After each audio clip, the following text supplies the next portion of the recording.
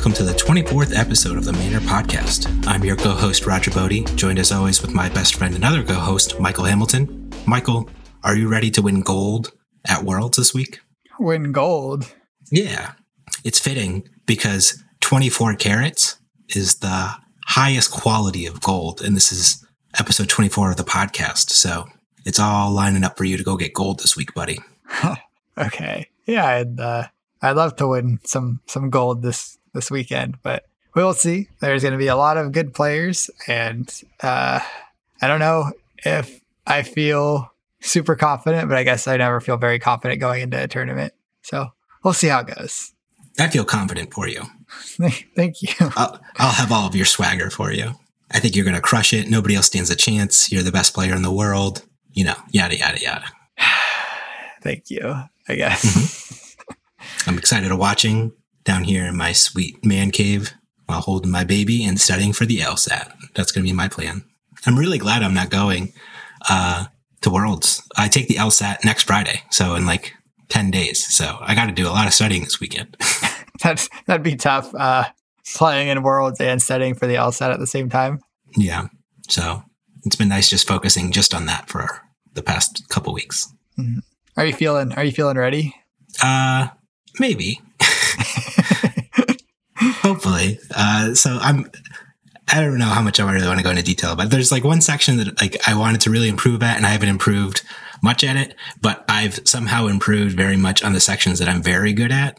And I'm doing even better on those. So my plan is basically bomb one section almost, and then just ace the other two sections and then get a good score. Okay. Cool. Well, at least you got a plan, you know. Yeah, I got a strategy. I'm going to metagame the LSATs, you know. Mm-hmm, mm-hmm. Okay. So what decks will you be playing in Worlds? It's triple Icelander, right? That's the plan. We'll see what happens in draft, but yeah, I'm leaning towards Icelander in all three formats. I am locked on Blitz and Class Constructed. Can't exactly be locked on draft, though I am leaning Icelander, and I think Icelander is just the best hero in the draft format. I think she has a good 5 matchup, and I think her Dromai matchup is fine, not great, but it is hard to have a good Dromai deck in Uprising draft because there's just like each pod supports like maybe 2 Dromai decks, and if there's 3 Dromais, then all 3 of your decks are probably going to be pretty mediocre just because of like you need so many reds with Dromai to have a functional deck. And yeah, so I feel pretty good about draft. I'm happy to draft one of the other 2 heroes if I'm pretty pushed out of Icelander, but definitely leaning towards Icelander. When was the last time you drafted? It was probably a couple weeks ago. We did one online draft with the Wolfpack not that long ago, sometime after Nationals, but I haven't drafted a lot recently. I feel like, at least with this game, if the drafting is so much on wheels almost, like once you have it down, you just have it down. There's not really a lot to like really further explore. There's no secret archetypes that, you know, somebody can uncover or something like that, or some super tricky pick order or something like that. It's just like, I feel like the cards are almost just kind of like are what they are in the packs, and like it's just not the most interesting like or diverse thing to be doing in the game anyways. Yeah, and even like comparing it to like Magic Draft or something like where you can have archetypes with like different pick orders depending on like what you're leaning in that archetype. Like you could be like a red-green deck that's like heavy red and like lighter on green, and you want so suddenly you take a red 2-drop over a green 2-drop because you just like are more red heavy and green's like more of a splash. Or you could be the other way around. And Flesh of Blood draft, if you're drafting Icelander, you're like, well, I want X good blues. The more good blues, the better. And then do I need to take bad blues because my blue count's too low, or can I just take like the good red cards? And for the most part, there's like a pick order for Icelander and a pick order for Fi and a pick order for Dromai. And there aren't really different archetypes for them. It's just like slight changes depending on what your deck needs. But if you're playing Icelander, like that's just your archetype. You're just Icelander.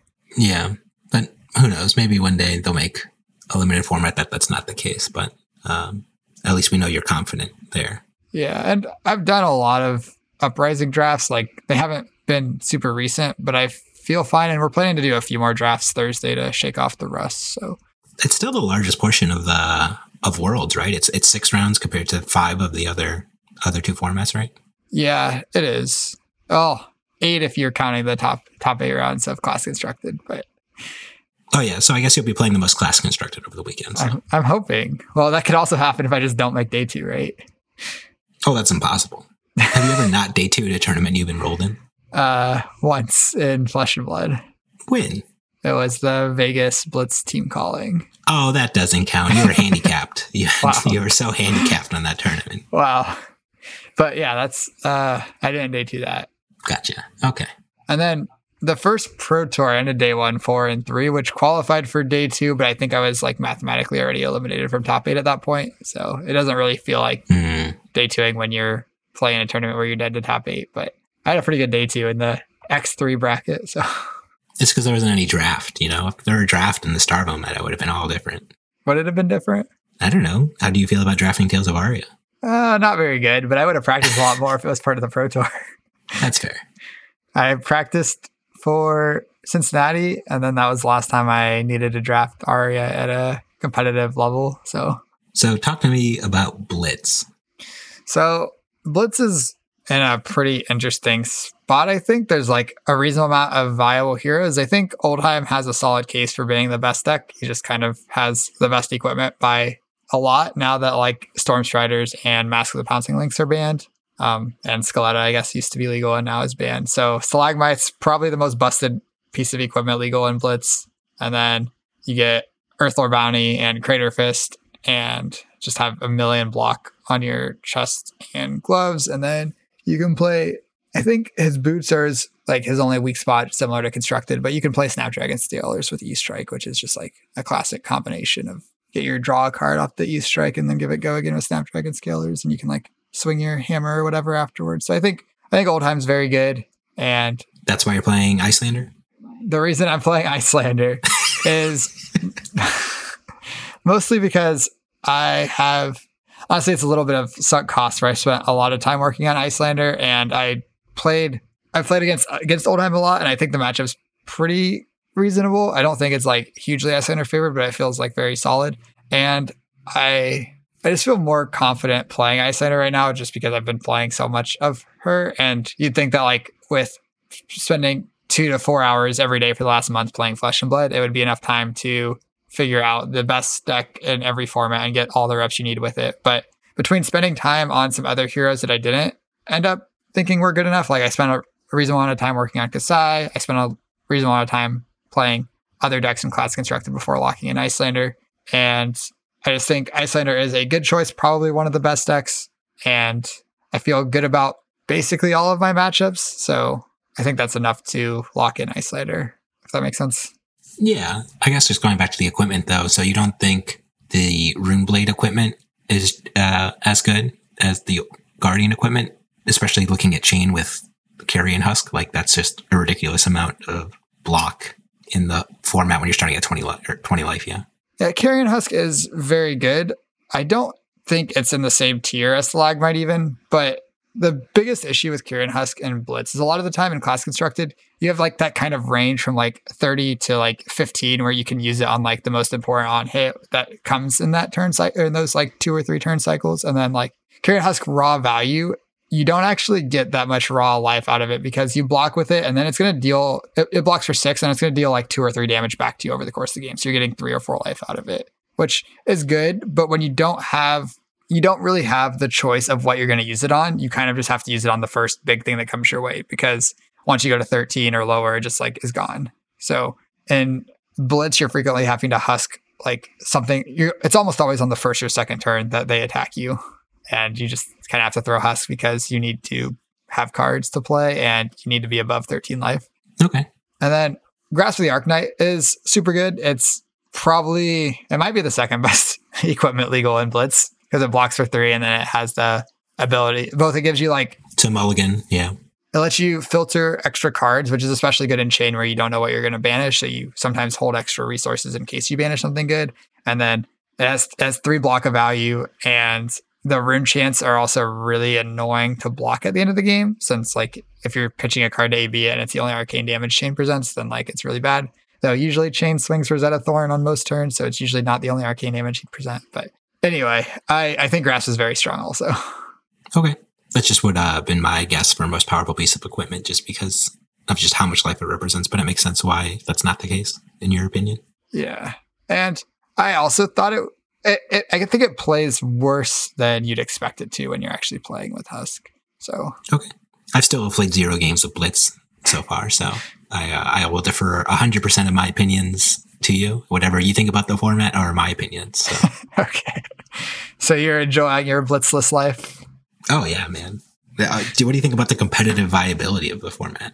I think it's okay. I think that the games are still reasonably skill expressive. I think it's significantly worse than class constructed, but again, I think it's fine. I think maybe best of one Blitz where you just like play one hero and you don't get a sideboard. It is a lot that, in my opinion, doesn't feel the most fulfilling to play. It's kind of like you show up with your hero and your matchups are going to be how they are because you can't sideboard or really change anything, but it's okay. I am excited to play in Worlds, and I think, well, Blitz will probably be my least favorite of the 3 formats. I think I will still enjoy it. Let's say this time next year there's 6 heroes in Living Legend status. Do you think that would be enough to supplant Blitz in Worlds with the Living Legend format? Yeah, I'd love to see that. I think like it's going to be a little bit difficult because they need Living Legends format to not be broken. Like right now there's Seeds Chain, there's full everything Starvo, and then there's Prism, who's doesn't have anything that got banned, but it was still like really powerful. And like, I think soon we'll see Briar over there, and maybe who knows what the next one is that's going to be going that way. And like, yeah, I think once Briar goes, like she'll just be basically retired because I just don't think she has what it takes to compete against the rest of the decks. Like she's very good, but when you're just looking at like, if you're going to play a Rune Blade in Living Legend format, why would you not just play Chain, you know? Yeah, I think Briar might be a better Plunder Run deck than Chain. I'm not sure if that's even true. That's probably not true. And then Ball Lightning being legal in Living Legend format, I don't think will do that much to make Briar better. I think like the red Ball Lightning will probably show up in Briar if Briar is played in Living Legend, but I don't think like it's. Oh yeah, she's clearly the best deck. You get Sting ball back. That's just unbeatable. It's no. But I mean, Ball Lightning does give her more good belittled targets that she's happy to play. So maybe it's enough, but I don't know. I think you are probably right that Chain will just be like the more dominant Rune Blade in Living Legend format. And I think even just like the format of like, I think I would be interested to just play the format as it is with the 3 heroes, because I think that might actually already be a pretty interesting balanced format, but maybe not. Yeah, it's hard because like I think Prism is a slight favorite into Starvo, even with like Awakening and whatever cards, and even when he can tech a bunch of sideboard slots for Prism because like it's a third of the metagame. I think Prism still will be a favorite into Starvo, and then Chain might struggle a little bit into Awakening Starvo, but I never thought the matchup was like, I don't think the matchup was ever atrocious or like terribly in Starvo's favor. I think Starvo, like having Awakening's good, but like Chain was usually behind in the early to mid game against the more aggressive builds of Starvo. So like basically behind until he husks and then he has his big pivot turn. And then Chain v Prism's really interesting to play from both sides. I think Chain would be, I would think Chain wouldn't have that rough of a time, but like Prism won. I just think it would be an incredibly skill intensive matchup where like both players have to be really heads up on like what cards are being played and where things are at in Chain's deck on given turn cycles. Yeah, and Prism did win the first calling in Vegas. Shout out to Tyler Hartspool. Where Chain was crushing it, and she can play cards like Snag and stuff. When Chain is a third of the metagame, you can have very specific sideboard cards targeted and not feel like you're like hurting your deck. And Prism also got like a lot of powerful new cards since then, and Miraging Metamorph and the blue auras and stuff. So like I think it would be a pretty interesting format to explore and see. I don't know if it'd be the best for a tournament because of just like deck diversity being limited to 3 heroes, but right, yeah. Yeah, I think the format would probably be pretty fun to like engage with. Okay. And then I guess coming back full circle to Classic Constructed, then you're on Icelander still? Are you still on Wounded Bull Icelander? Yeah, I'm still on Wounded Bull. I think so. I really like the deck. I think it is one of the best decks. I think you have a good Oldhim matchup. I think you have a good matchup into everything except Fi and Dromai, which are unfortunately 2 of the more popular decks. I think the Fi matchup's like pretty close, but probably slightly Fi favorite if they have a very solid game plan into it. And I think Dromai can be built to really beat up Icelander, but like if you're doing that, it's hard to really beat up Icelander with like Thamai and Sand Covers and Uvia and all these cards that aren't very good in a lot of other spots. And as Dromai, it's hard to do that and still have a good matchup into both Oldhim and Fi. So I think Icelander's in a pretty good spot. And I really, really enjoy playing the deck too, which like I think is something that is easy to overlook, but I feel like you just play, at least I personally feel like I play better when I enjoy the deck I'm playing. And that's part of why I've brought so many like kind of more off meta builds of the decks that I play, is like I really enjoy innovating on them and it makes me feel like really attached to the deck. So yeah. Okay. That definitely makes a lot of sense. Unfortunately, you know, that could go wrong where you look at Mr. Bun, who's just sleeving up the Rune Blades again. And, you know, I can't say it's 100% wrong, but I think it's clearly a 1.5 tier choice. But it's only 5 rounds. He'll probably crush draft and blitz and still make top 8 anyways. Yeah, I hope so. And I don't, for what it's worth, I think Briar is, well, I guess Viscerai has been outperforming Briar recently, but I think Briar is just stronger. I don't know. Yeah, I guess we'll have to see. Yeah. But I guess, has it been weird testing for Worlds, knowing that it's basically what's called like a lame duck format, where it's like Dynasty's literally coming out next week or like in like 10 days or something like that? Honestly, I didn't really think about it. Basically, like today, when this is Tuesday that we're recording, a whole bunch of spoilers dropped and I'm like starting to get excited about the new stuff. And I'm like, wait, Worlds first, and then you could start brewing with the new stuff. I was honestly kind of ready to take a break after Worlds, but now I'm like pretty interested in building with some of these new cards and jumping in and playing games with the new stuff. But we'll see. You got plenty of time though. Like ProQuest season is until the end of July or January. End of July, goodness. June, July, January. You know, one of the J's. Yeah. But I don't know. I think like I definitely would have preferred Dynasty to be legal for Worlds. I think most people would. I would have gone to Worlds had Dynasty been legal. That would have been sick. But like, I'm pretty sure I read somewhere that it was like supply chain issues and all that stuff slowing stuff down. And Dynasty was supposed to be released like a month before Worlds, but it had to get pushed back because they couldn't get it where it needed to be in time, basically. Couldn't get cards in the hands of people as early as they needed to in order for it to be legal for Worlds. Yeah. That's my understanding. And I think that's pretty understandable, but it would be sweet if it was legal. They should have just made it legal anyways. Like they should have like revealed the set today or last Friday and then just said anybody competing in Worlds will give you copies of the cards you want. Only so far as like you can have them in your deck or whatever. And like that's an extra you register your deck and they have the cards for you or something. Yeah. And that's something that you pretty easily could have done. It would have been a nice reward for going to Worlds. And it's not like you can be like, I want a whole set of every card in the Dynasty set or whatever, because you can only have so many cards in your deck. So I don't know. It would be really cool. I think it would be really like if you had like a week to build decks and it's 2 formats, both Blitz and Class Constructed, that does seem like it might be a lot. But I think it would be really fun to do something like that. But that's like what's interesting about it though, is like people can like bring train wreck Class Constructed decks and like you wouldn't know until you're playing in Worlds and you're like, oh, I should have like played my deck that's 10 cards different, but I just gotta figure it out and deal with it in the middle. Like that's what it's all about, man. That's sweet.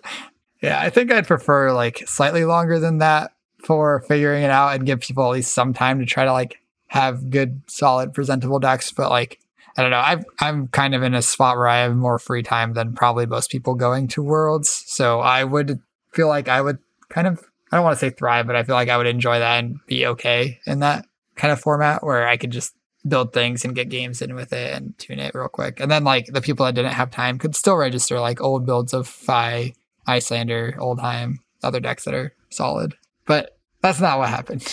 That means they couldn't play the best hero in the game right now that's clearly as broken as Starvo, people are saying, which is Aranki, right? Arachne? Arachne? Oh yeah, Arachne. Yeah. Clearly as broken as Starvo, you say? Some people are saying that. It's just like LSS can't stop putting broken heroes in the supplemental set and it's going to get Living Legend in 2 months. That's an interesting take. What do you think? Do you think that's the case? I think the hero is clearly pretty pushed. I don't know. I don't think it's anywhere near as bad as Starvo, but I think it'll be a tier 1 deck. I think it might turn into one of the better control decks in the format, that's for sure. Yeah, I'm definitely excited to play with it, and I think it's pretty intricate and will be... I don't know where I rate it on power level. I think So my biggest issue with it is when I'm looking at its weapons, the spiders bite dagger things. I'm looking at they don't seem overly impressive. And if you look at basically every dominating hero in the game, outside of maybe Old Chain before he got Rosetta Thorn, every other heroes, you read their weapon, you're like, dang, this thing's broken. Like Winter's Well, a single blue for 4 damage and a frostbite. Rosetta Thorn, a single resource for 2 and 2, 4 total damage, 2 physical, 2 arcane. Even Luminar is just all your things that attack for 1 go again for free. And it gives your big heralds also go again, which they don't naturally have. I think even like Waning Moon, it's just 2 resources for 3 damage, and Searing Emberblade, 2 resources for 3 damage. They're both like reasonably above rate with not taking your action point. I think I was really low on the daggers as well before I try to sit down and really think about the play patterns that Arachne can present, where a lot of what he's trying to attack with are like these 0 for 4 like Punisher attacks, or even just like only the one Majestic cost 2 so far. The vast majority of his attacks are like these 0 for 4s or 1 for 5s. Mm-hmm. And at that point, just pitching a single blue to swing one of the weapons and then making it harder for your opponent to block those seems pretty interesting to me. And it's also one of those instances where your opponent can't just like throw a piece of equipment in front of the dagger because it has the piercing effect. Cards like Crown of Seeds and Old Times hero ability still get around it, but against everybody else, they have to figure out some other way to prevent this 1 damage that recurs turn after turn after turn after turn potentially, which is not necessarily as bad as Kodachi, but given that Arachne is like being disruptive in other ways, I don't know, it just seems pretty interesting to me. Yeah, I think it'll be interesting to see how it plays. I think the Black Tech Whisperers, the boots, are very, very powerful. The fact that... Oh, yeah. Giving go again. They have Battle Worn, and then you Snapdragon Scalers your attacks, basically, and then you can just sacrifice 2 silvers to get it back. You get 1 more block value, and then you can attack react to give it go again, give another thing go again. I think that if this hero is good, it's because of how pushed these shoes are, in my opinion. You don't think so? Here's what I've been waiting, since I saw this hero to talk to you about, which is, do you remember a little card from Magic the Gathering called Jace the Mind Sculptor? And I do remember this guy. So Arachne doesn't get to draw 3 cards and put 2 cards back. She doesn't get to do the best ability on Jace the Mind Sculptor, but he gets to do the most frustrating to play against ability of Jace the Mind Sculptor, which was an ability called like Fate Seal, I think we called it in Magic, where you look at your opponent's top card of their deck and get to decide if it stays there and go on bottom. And that was a really weird and cumbersome, I guess, mechanic in the game. And I don't think any other cards after Jace the Mind Sculptor had that effect ever again, just because it's just like, between the awkward interactions of like, well, do you reach over and like look at your opponent's top card of their deck, or do you say, okay, just flip it up on your side? It's just like there's some like weird dexterity errors and like looking at extra card things that can happen. Mm-hmm. And the more I thought about it, I'm like, so at least a Fate Seal in Flesh and Blood isn't nearly as bad as it was in Magic the Gathering, because in Magic, when you're only drawing 1 card a turn, if you have a dead draw on top, it's just like, oh, well, this sucks. Yeah, mechanically, it's definitely way weaker than it would be. Recursive ways of looking at Fate Sealing your opponent's top card in Flesh and Blood are significantly weaker because you draw 4 cards every turn instead of 1. So like you can't look at the top 4 cards and put some on the bottom and some back on top. You're just like looking at one. You're like, okay, you're seeing potentially 1/4 of their hand and moving it. And a lot of the time that you do this, you're just going to banish the top card even after resolving it. So it helps you meet your contracts, but it's a lot of the time, even if you leave it on top, it's probably not a card they're going to draw. Yeah. It's just interesting. I don't know. That whole mechanic, just from like the actual like operations of the game, and then like the mind games that can happen where like putting something on top or putting something on the bottom and then not banishing or something like that. Like there's lots of like different weird interactions that you can start setting up with these kinds of effects. And I'm interested to see like how deep you can go on like both these like banishing, fulfilling contracts, what important cards you can put on your opponent's bottom of the deck. And then you can get into really interesting things where after first cycle, you have to now even more keep track of your opponent's pitch stack because you will know when they're hitting cards before they know they're hitting cards. That's true. That's true. You're like, well, I know you're going to draw Command and Conquer in 2 turns based on when I put it on the bottom of your deck for a cycle. And they're like, I don't know. I guess they could reasonably figure it out. Like if they're like, oh, I know I've only seen 2 Command and Conquers. And yeah, I guess that's another interesting point is when you're playing Arachne, your opponent's going to hit second cycle so early between you fate sealing cards to the bottom of their deck and also banishing cards from the top of their deck. They're just going to be on their second cycle like reasonably faster than what we're used to in the game.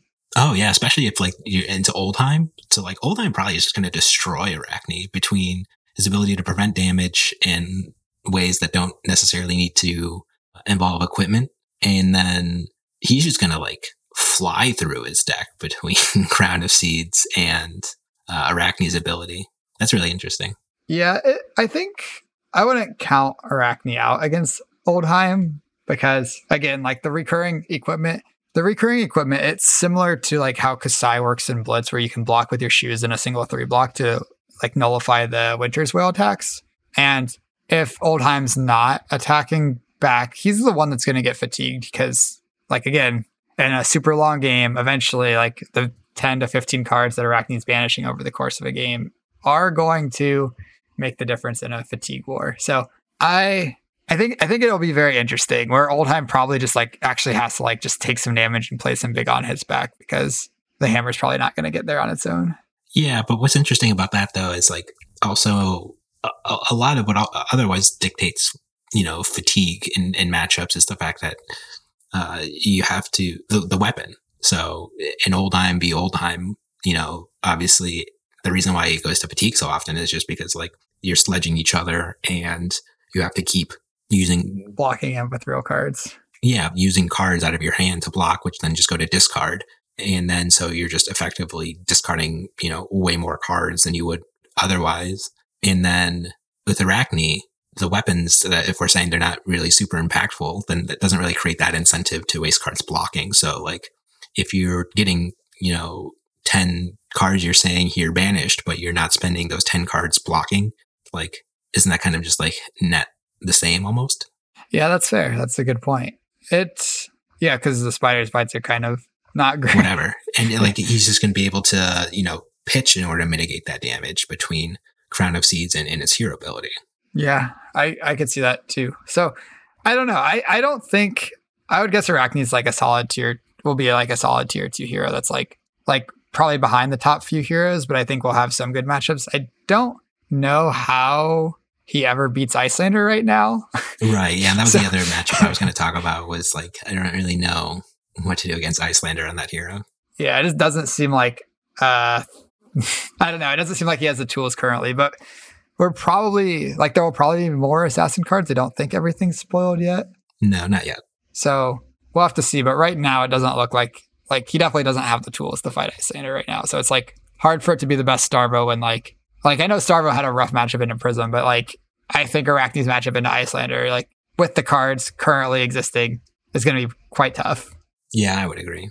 And also to mention, Spider's Bite only gives attack actions -1 while defending once the Spider's Bite hits. So it doesn't even have like this ability text almost is useless against Icelander or anyone with mostly. Wow, your Wounded Bulls, they can't block. Your Wounded Bulls only block for 1 now, Michael. Okay, you're right.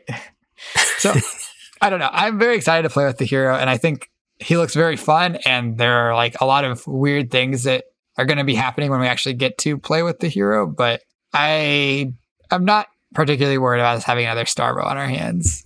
Yeah, I would agree with that. And lo and behold, here we are, you know, 2 months later, we're just like, oh my God, we can't believe how broken this hero is. How did we miss it?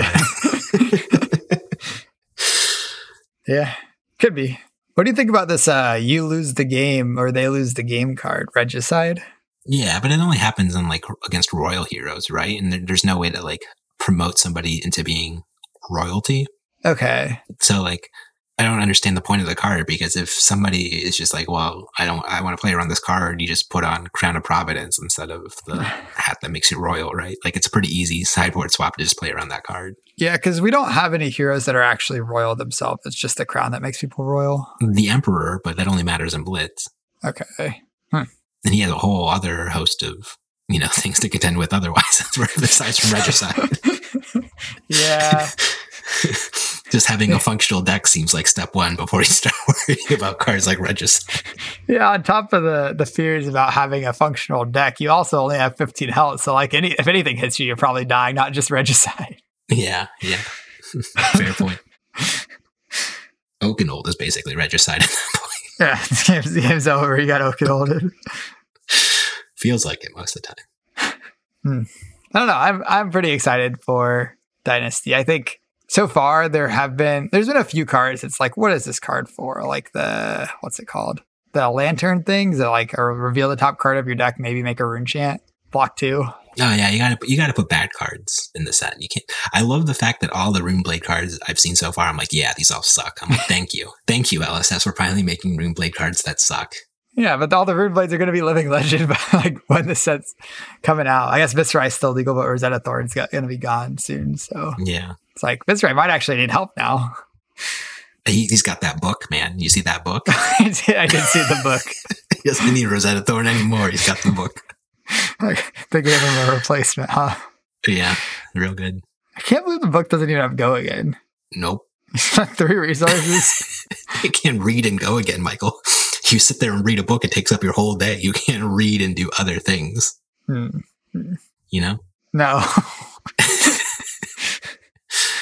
And then I kind of want to talk about the Bolton Legendary, because yeah, I do like Bolton quite a bit. I played Bolton in Orlando. I've gotten lower on him over time, but I still like the little warrior that can. I think the charge mechanic's neat. Yeah. So yeah, you want to read this card? So for anyone who doesn't know, Spirit of Irina. Yeah, Irina, something like that. It's a legendary, so you only get one of it in your deck. It's a light warrior action item. It costs 0, and it's a yellow pitch. And since it's an item, obviously it doesn't block.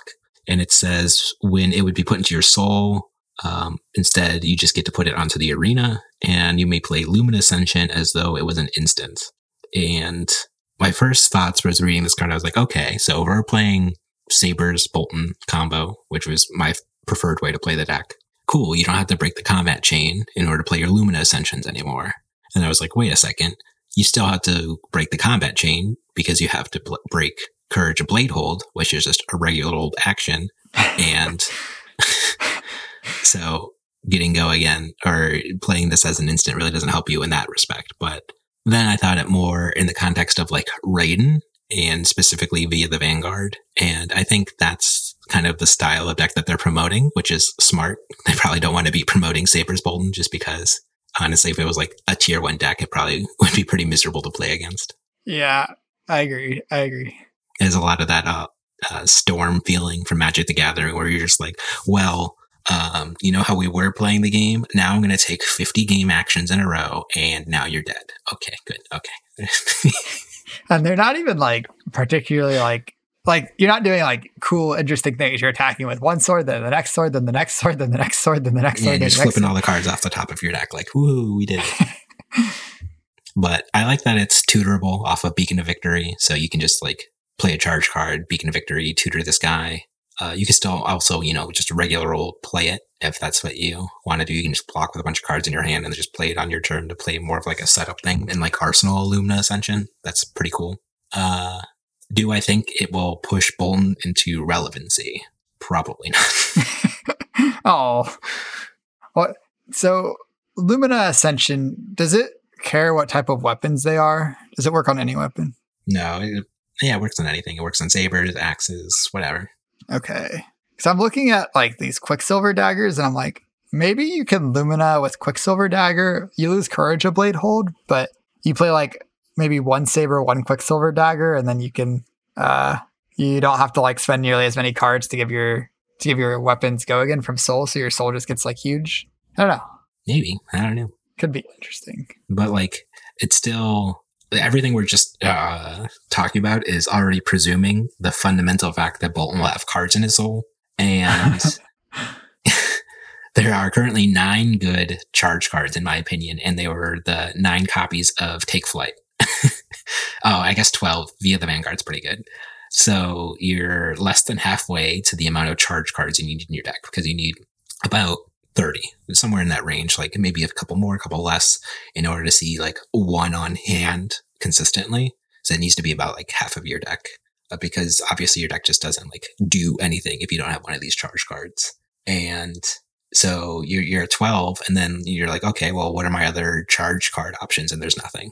Like you're at like Engulfing Lights and cards like that. And it's just like, you're just being so inefficient on your charge turn cycles that it's just, yes, your payoffs are powerful, but they're not making up for how bad the rate of your charge cards actually are. Yeah, that makes sense. Maybe, you know, ever since I went to the Michael Hamilton school of kids who can't play Fab good, I've been looking all of, you know, at like the rates you're getting on cards. And it's just like, if you look like Engulfing Light, like it's 2 cards for 3 damage at the end of the day, like, and maybe a second card in Soul. Ooh. So that's atrocious. It's quite bad. It's quite rough. Bolt of Courage is like doing its 1 in Soul, come in for 3 on hit, draw a card. It's like you can just play Red Snatch and not have to charge and get 1 more damage. Yeah, and like you can make an argument, well, if your opponent tries to block them, they get buffed by attack actions, and then they make them harder to block. But it's like they just the damage just like isn't threatening. The on hits aren't threatening. So most of the time, your opponent can just like shrug and be like, okay, you got me for the 3 damage. Here's like, I'm playing a Rune Blade. Here's 18 in return, and you're like, oh well. Yeah, it's the same problem Reinhardt kind of has, where like you like disincentivize your opponents from blocking, or make it, in the case of Reinhardt, make it impossible. In the case of Bolton, you just make it harder. But like, who wanted to block anyway? Not the aggro decks, and yeah. Flesh and Blood's been all like, the numbers on the left are always bigger than all the numbers on the right. So why would you ever use the numbers on the right? You know, I guess in Bolton's case, most of the time they're about equal though. Yeah, and blocking is free. You don't have to charge a card to block. Broken. Poor Bolton. But I think jumping back to the legendary, I think there is some extra power there that might not be as obvious, because playing Lumina Ascension as though it were an instant, anytime you play an action with Go Again or a card with Go Again as an instant, then you basically net an action point the same way that Spellbound Creepers on non-attack actions nets you an action point in Rune Blade. So over the course of the game, if you play out all 3 of your Lumina Ascensions, that's plus 3 extra action points you're getting from having played or charged the Spirit of Irina. So there's definitely some potential there. Yeah, but if I told you, Michael, you get 3 extra action points, but you have to put Engulfing Light in your deck, are you still happy about it? Not thrilled. So there you go. The issue, like, as soon as Bolton gets more like cards that charge and like or give you more effective like turn cycles, so like on average your turn is like a little bit better. It doesn't have to be broken. They just need to like be just turned up like 1 more notch than what they're currently at. Like I said, I think Take Flight is like the chef's kiss perfect charge card, because it's just like you just get to get 1 for 4 Go Again, but the Go Again lets you swing Raiden, so you're spending like 3 cards for 8, so you're being slightly inefficient on that turn because you're spending the card to pitch, putting the card into your soul, or sorry, 3 cards for 7, because I guess between 7 and 9, depending on how your opponent blocks with attack actions and stuff like that. Yeah, so like you're being slightly inefficient, but like it's not atrocious, you know? Mm-hmm. I think one other thing that could help Bolton, if they don't want to make charge cards that are better, because like I could see it being problematic if you're just having really busted charge cards. Something that could help too would be like ways to get more random crappy cards in your hand. Like I'm thinking like Flame Call Awakening lets you get a Phoenix Flame from your deck. If Bolton had something like that, that would help a lot too, where you could just like get these crappy cards and just charge them away. Yeah, you just put bad cards in your deck. That's the upside of playing Bolton. When you put bad cards in your deck, you don't care. You just put them in your soul. Easy. Or you need ways to get the like draw extra cards, and then you can charge the extra cards. But like drawing extra cards, if you're drawing extra bad cards, it doesn't matter if you're charging them anyway. That's fair. But yeah, it's the only thing that's like close to that right now that is not Locktify, I think, is Belittle Minnowism, which I know how much you love Belittle Minnowism. So I'm going to just leave that note there and ready to move on.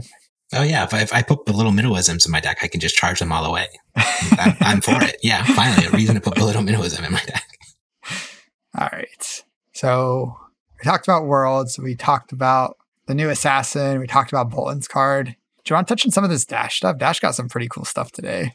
let's wait till next week to talk about Dash stuff when we do like the full set review. Okay. Just because I'm not smart enough to know what these cards do yet. I've read them and I still don't know if I completely understand them, especially like the weird mech Voltron thing. I just briefly saw it, read it once, and I was like, I don't know. I'm not smart enough to know what's going on here. I'm studying for my LSAT. I can only read so much in a day, Michael. So I am very excited for the Voltron. It seems sweet.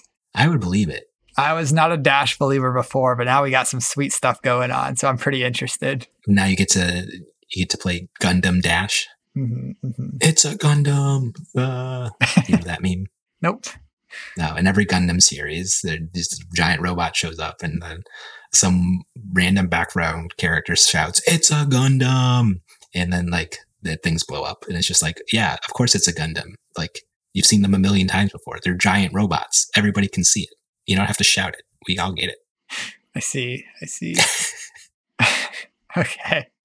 Anything else you want to talk about this week then? No, I think I'm all set unless there's any burning inquiries on your mind. Oh, I don't think so. I think I'm ready to wrap it up then.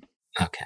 Well, best of luck at Worlds. I look forward to seeing a shiny new trophy on your mantle sometime soon. You got to be real careful transporting whatever super special, chocolatey, awesome fudge card they give you for winning. Fudge card? Yeah, it's a card made out of fudge. It's very valuable. I don't think they're giving any fudge cards out for Worlds. I could be wrong. Okay. Well, now I'm even more glad that I'm not going. No fudge. All right. Well, on that note, next time you're playing Flesh and Blood at Worlds, Michael, and everybody else, always remember, mind your manners. Thanks for listening, everybody.